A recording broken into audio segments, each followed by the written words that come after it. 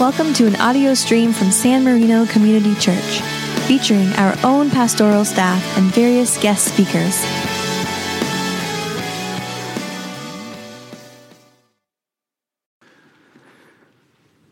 Well, as our children go off to Sunday school, we have an opportunity to reflect more deeply on this new commandment that Jesus has given his disciples to love one another. I invite you to listen to God's word as it comes to us from the 15th chapter of the Gospel of John, beginning with the 9th verse.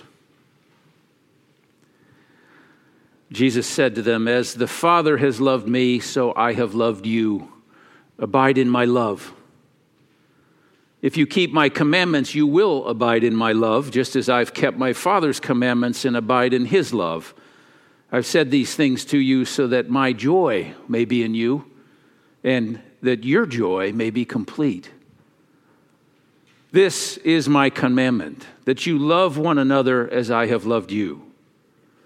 No one has greater love than this, to lay down one's life for one's friends. You are my friends if you do what I command you. I do not call you servants any longer, because the servant does not know what the master's doing. But I have called you friends, because I've made known to you everything that I've heard from my Father. You did not choose me, but I chose you. And I appointed you to go and bear fruit, fruit that will last, so that the Father will give you whatever you ask in my name. I am giving you these commands so that you may love one another." This is the word of the Lord. Thanks be to God. Will you join me in a word of prayer? Gracious and loving God, you have called us your friends, and we have come to know you as a friend in Jesus. So speak to us now. Open our hearts, our eyes, and our ears, for we pray in the name of Jesus Christ our Lord. Amen. A new commandment Jesus gives his disciples, and it's a new beginning. And I can't help but think that maybe this is a good place for a new beginning yet again. For we are torn by strife, enmity, tribalism in our day. Perhaps you have witnessed in the last week the escalation of violence once again in the Holy Land at the border fence between the Gaza Strip and Israel. In his book, Blood Brothers, Father Elias Shakur, who's a Melkite priest in the Palestinian areas. In fact, Father Shakur was here back in 2013, and many of you may have had a chance to hear from him. When he was a boy and his family had been displaced by the return of the Jews to Palestine following World War II, there were tensions over land and home. Families still had to raise their children and still hope for a better future for the generations that would come after them. Elias Shakur was a young child at the time. His father, Michael, approached the bishop and said, "Bishop, excuse me, I have a request of you also." The bishop nodded politely with a hint of weariness in his smile. He said, "What is it, Michael?" "I have a son, my youngest. His name is Elias. He's a good student, and I want to send him to a good school. Please, can you help me?" Now, others that were present in that exchange were a little bit indignant with Michael for asking for something so personal for his family. They were all trying to get their homes back and their land. But the bishop smiled and said, "Let me think on this for a while, Michael. Come and see me before I leave the village."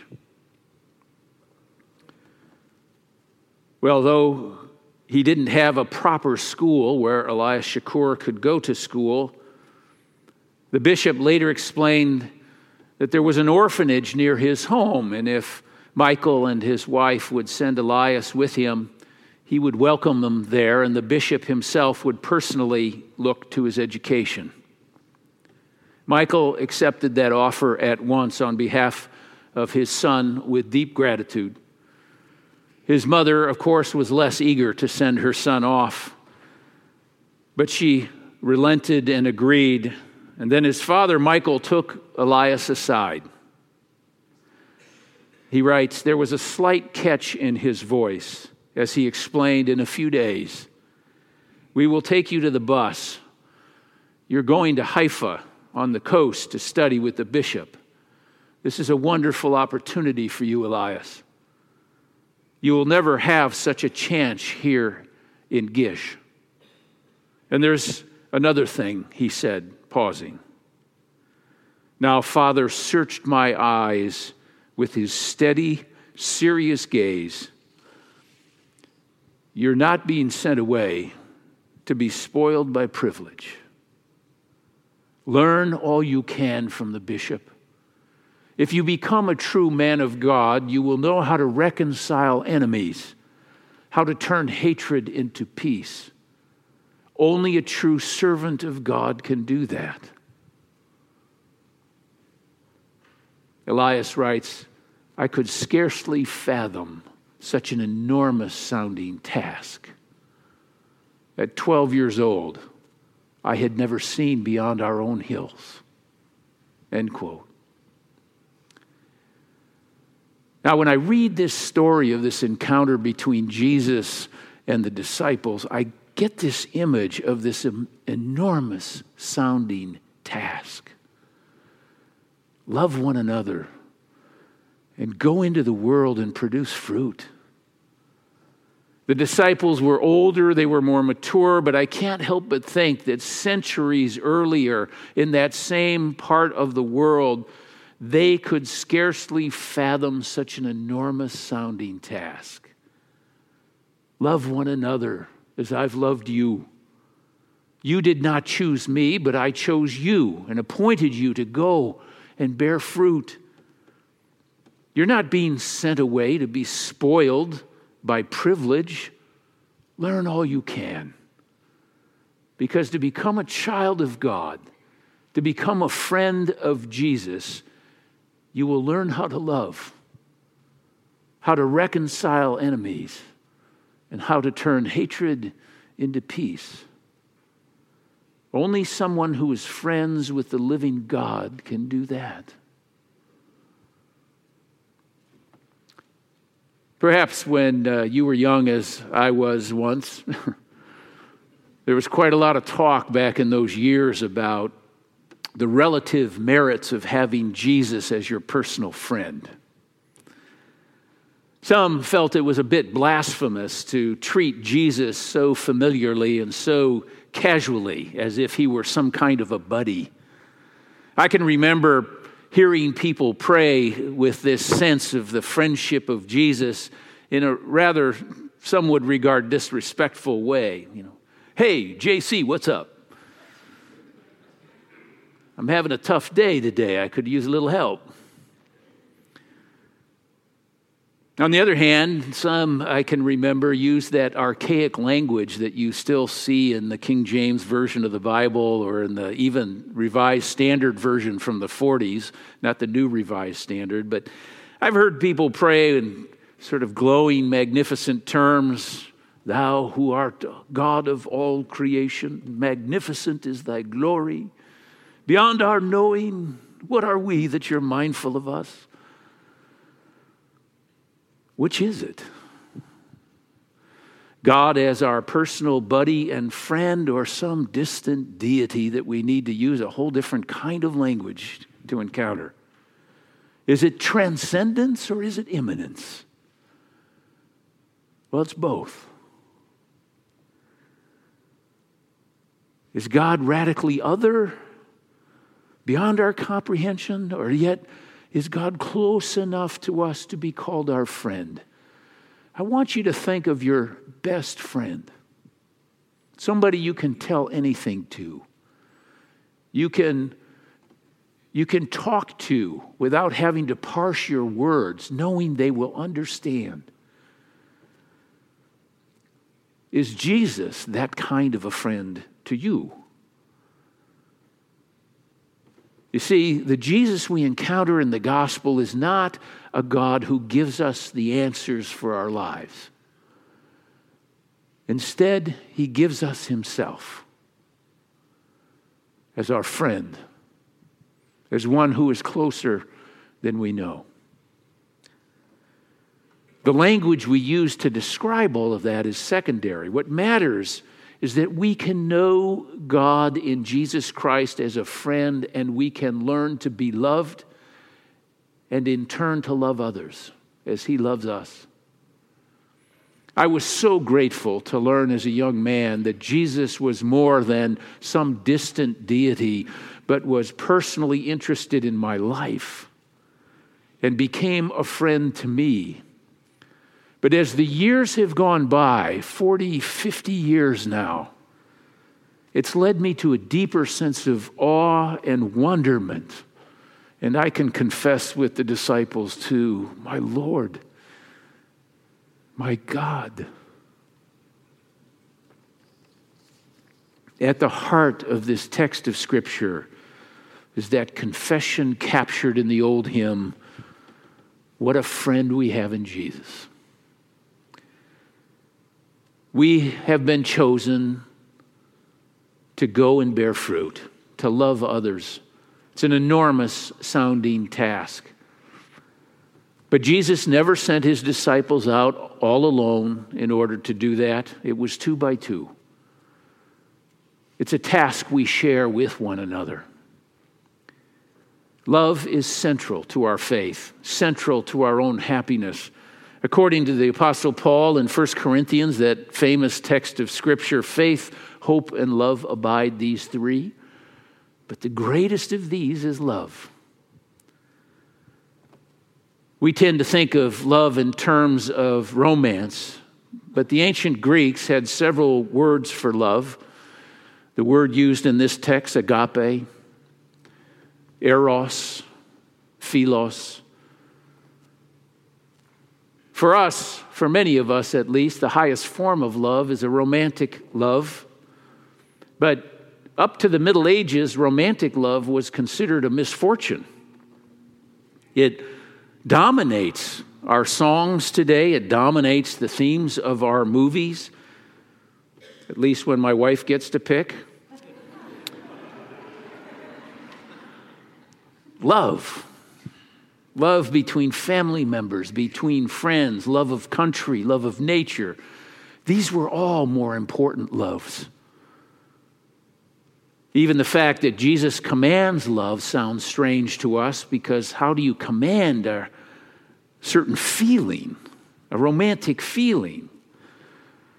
Love is commanded because it's not a feeling, it's an action. And it's an action that has a way of ennobling our lives and enabling our lives to rise to their highest level. So this is a stretch, but bear with me here. I think love has to begin at a different place than it does for many of us.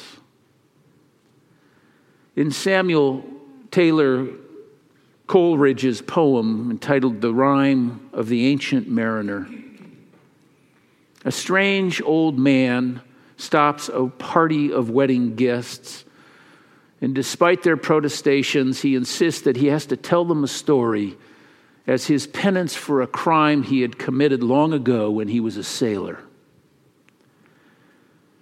What the sailor actually did was really quite trivial. It happened on a voyage in the South Atlantic. Good weather had turned to ice and fog, which was an ominous sign. However, the spirits of those on board the ship were lifted when an albatross was spotted following the ship, to the delight of the sailors.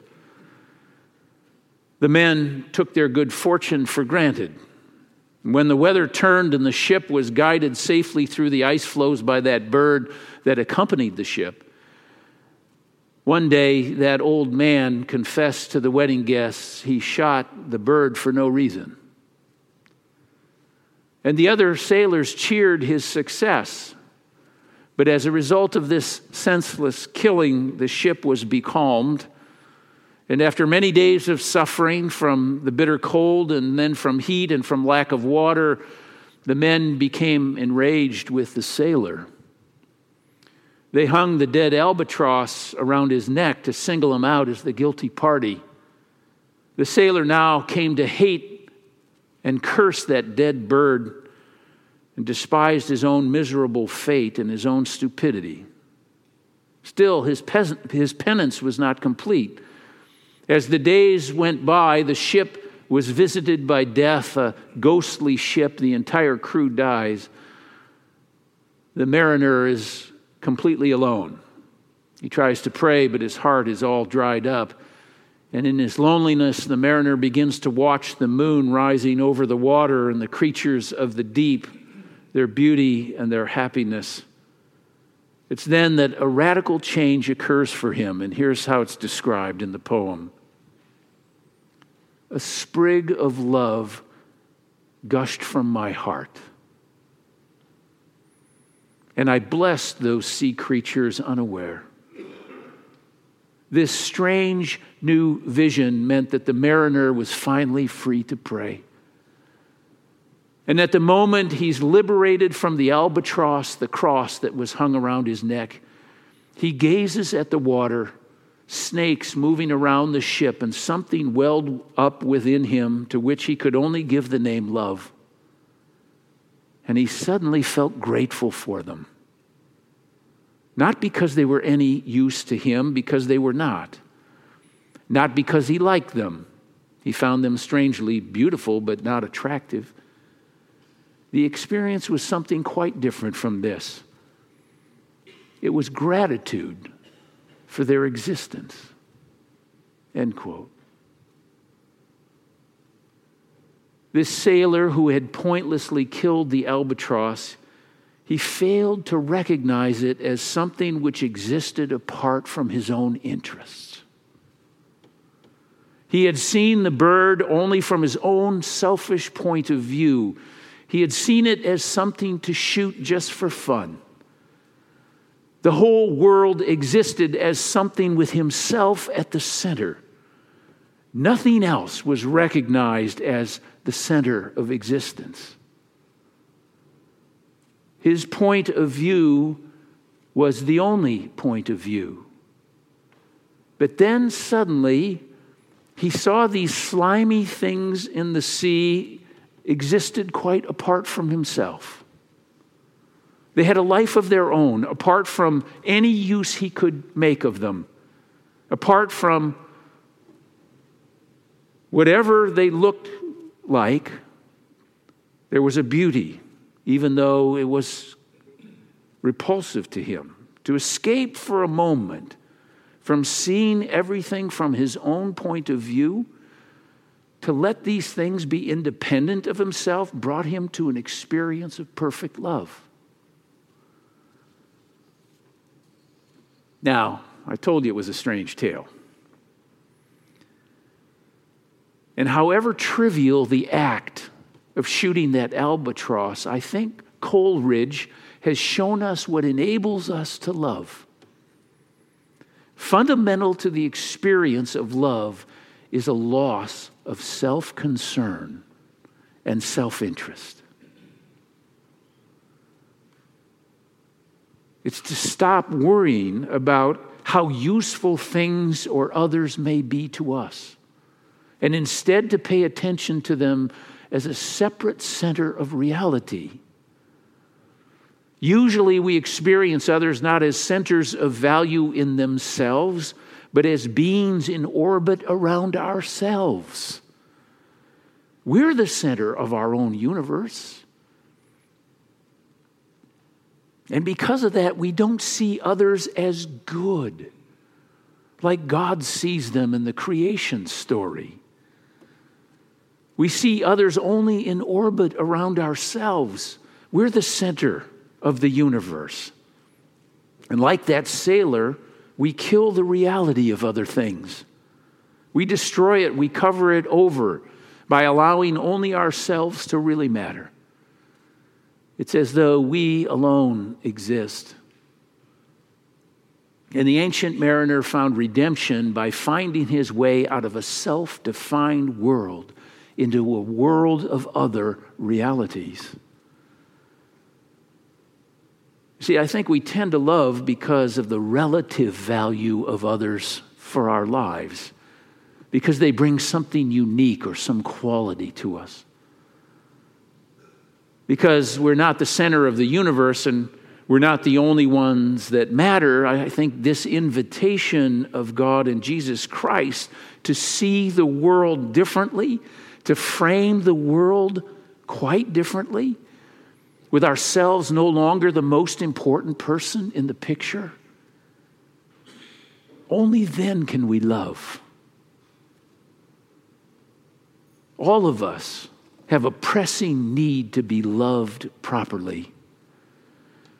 And ironically, we all need so badly to be recognized and loved that we ourselves are unable to recognize others. That's why I think this commandment to love becomes so important. It cuts the nerve on our self-centeredness. We become reconstituted in a different world, not one of our own making, but one in which God exists, has made the world, and has created all of it, and it is good. When we understand and embrace God's love for us in Jesus Christ, this one who calls us friends, not subjects, not servants, he loves us as our best friend loves us. And we stop seeing others in terms of their value to us, in terms of what they can contribute to our own happiness. We begin to see others have ultimate value in themselves. It changes the way we relate to one another. We love them for who they are, rather than for what they can become in my life. And the albatross in our own necks falls away, and instead we begin to love others for themselves rather than expecting them to orbit around what really matters, us. Reflecting on this passage, St. Augustine reflected on the fact that God commands what he gives and gives what he commands. He commands us to love, and then he gives us that love in order that we might keep the commandment. This takes love out of the realm of sentimentality, and it leads to real self-giving. You did not choose me, I chose you to go and bear fruit, to love one another. I'm giving you these commands so that you may love one another, says the Lord. Well, thanks be to God for what sounds like an enormous task. But it calls us out of our petty selfhood into a world of God's making and redeeming. We are being sent into the world not to be spoiled by privilege, but so we can become children of God and friends of Jesus, learning how to turn hatred into love. It's the hope for our families. It's the hope for our communities. It's the hope for our world. And it may just be the key to ennobling and enabling our lives. Thanks be to God. Amen.